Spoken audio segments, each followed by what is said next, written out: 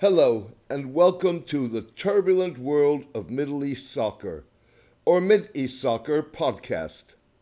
I'm your host, James Dorsey.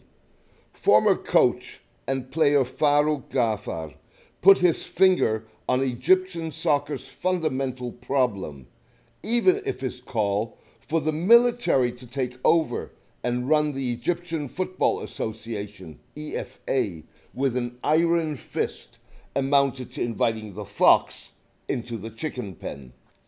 Mr. Ghaffar issued his call after Egypt, once the undisputed king of African soccer, was knocked out of the African Cup of Nations that it is hosting in a bid to bolster its international image, tarnished by systematic violations of human rights. Egypt's government is headed by General turned President Abdel Fattah al-Sisi, who initially came to power in a military coup. Egypt's bid has been marred by multiple events besides its poor performance in the tournament. Fans exploited matches to honor legendary but controversial retired player Mohamed Abu Trika, as well as the deaths of 94 fans in two separate politically charged incidents in 2012 and 2015. World soccer body FIFA, in a legally controversial move, took over management of its Cairo-based affiliate, the corruption-riddled Confederation of African Football, CAF, on the eve of the tournament. As if all of this were not enough, Egyptian midfielder Ama Warda was initially banned early in the tournament from further participation amid mounting allegations of online sexual harassment, but then, under pressure from his teammates, reinstated. Like many fans and some executives, Mr. Ghaffar, who managed the military's Talai al-Geish, Army's Vanguard Sports Club, for 7 years, blamed Egypt's poor performance in the African tournament, as well as last year's World Cup in Russia, on the EFA's lack of accountability. EFA President Hani Abdulrida sacked Mexican national team coach Javier Aguirre and resigned together with the majority of the group's board members hours after the Egyptian national team's crucial defeat at the hands of South Africa. The state has done everything, but the Football Federation and the players have done nothing. There is nothing better than the discipline of the armed forces. Football needs to be run with an iron fist, Mr. Ghaffar said on a pro-government television show. There is no doubt that Egyptian soccer desperately needs deep structural reform. The problem is that the state of the sport reflects Egypt's broader structural problems. The country's military is as much part of the problem as it is part of the solution. Add to this the fact that a military takeover of soccer would deepen problems because it would violate FIFA's insistence on a fictional separation of sports and politics, and likely lead to a suspension of the EFA's membership of the World Soccer Body.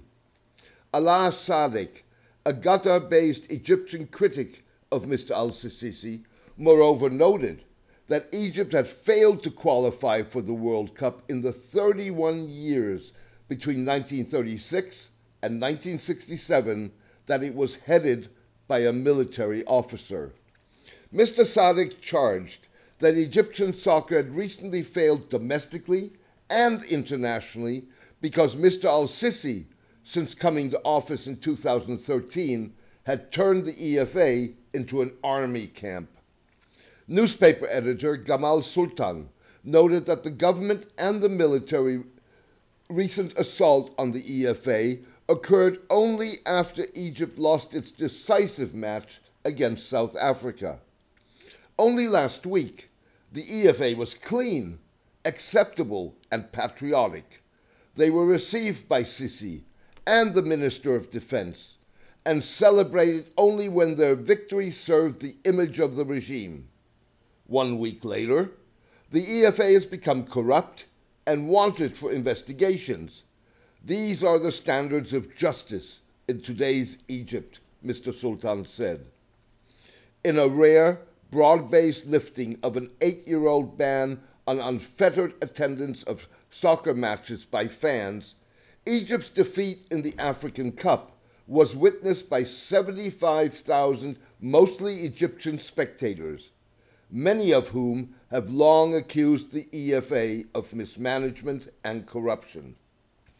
Egypt has, with brief exceptions, banned fans from stadia since the first day of the January 2011 popular revolt that toppled President Hosni Mubarak, in a bid to stop soccer from being a venue for the release of pent-up popular anger and frustration, as well as anti-government protest. The government has made exemptions for international matches so that it could not be blamed for weak national team performance and to avoid putting the ban on international display. More recently, small groups of fans have been admitted to domestic matches, but only after identifying themselves with their IDs and with approval of their club. Fans nonetheless defied bans on political slogans and jerseys during the African tournament by chanting Mr. Abu Treka's name in the stadium and in online videos that went viral. A legendary player, Mr. Abu Treka, who was consistently public about his politics, retired in 2013 after helping Egypt clinch 3 African Cups. He has since been forced into exile in Qatar after being accused of having been a member of the Muslim Brotherhood, a political group that Mr. al-Sisi has brutally tried to crush. Mr. Abu Treka was sentenced to a jail sentence in absentia last November for tax evasion in what many viewed as trumped-up charges. Fans also ignored rules imposed to prevent political expression by lighting up the stadium with their mobile phone flashlights during the South Africa match in commemoration of the 72 supporters that died in a 2012 stampede and 22 others in another stampede 3 years later. Many fans believe the incidents were instigated in an effort to intimidate fans and cut the most militant among them down to size. Militant soccer fans played a key role in the 2011 uprising, as well as subsequent protests, including against Mr. al-Sisi's coup that overthrew Mohamed Morsi, a Muslim brother and the country's first and only democratically elected leader. The role of the fans highlighted the threats and opportunities posed to autocrats by soccer, the only thing that evokes the kind of deep-seated passion associated with religion. As a result, stadiums as a public space that were contested and difficult to control threatened autocratic leaders' grip on power.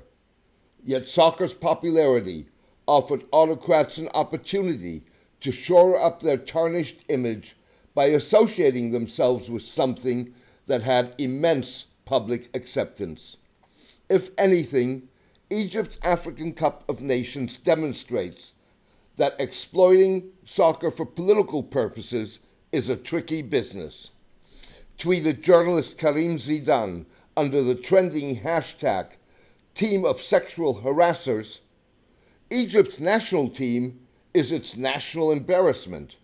Plenty of Egyptians are basking in the team's loss today. Much like in the latter part of toppled Mr. Mubarak's 30-year rule, Mr. Zidan was inferring that fans see the national team as Mr. al-Sisi's squad rather than Egypt's. In a country in which all expressions of dissent are brutally repressed, that is as clear a rejection of Mr. al-Sisi's effort to polish his and Egypt's severely tarnished image as it gets. Thank you for joining me today. I hope you enjoyed the podcast. A written version of this podcast is on my blog, The Turbulent World of Middle East Soccer, at mideastsoccer.blogspot.com. www.thebrightlife.com. Please join me for my next podcast in the coming days. All the best and take care.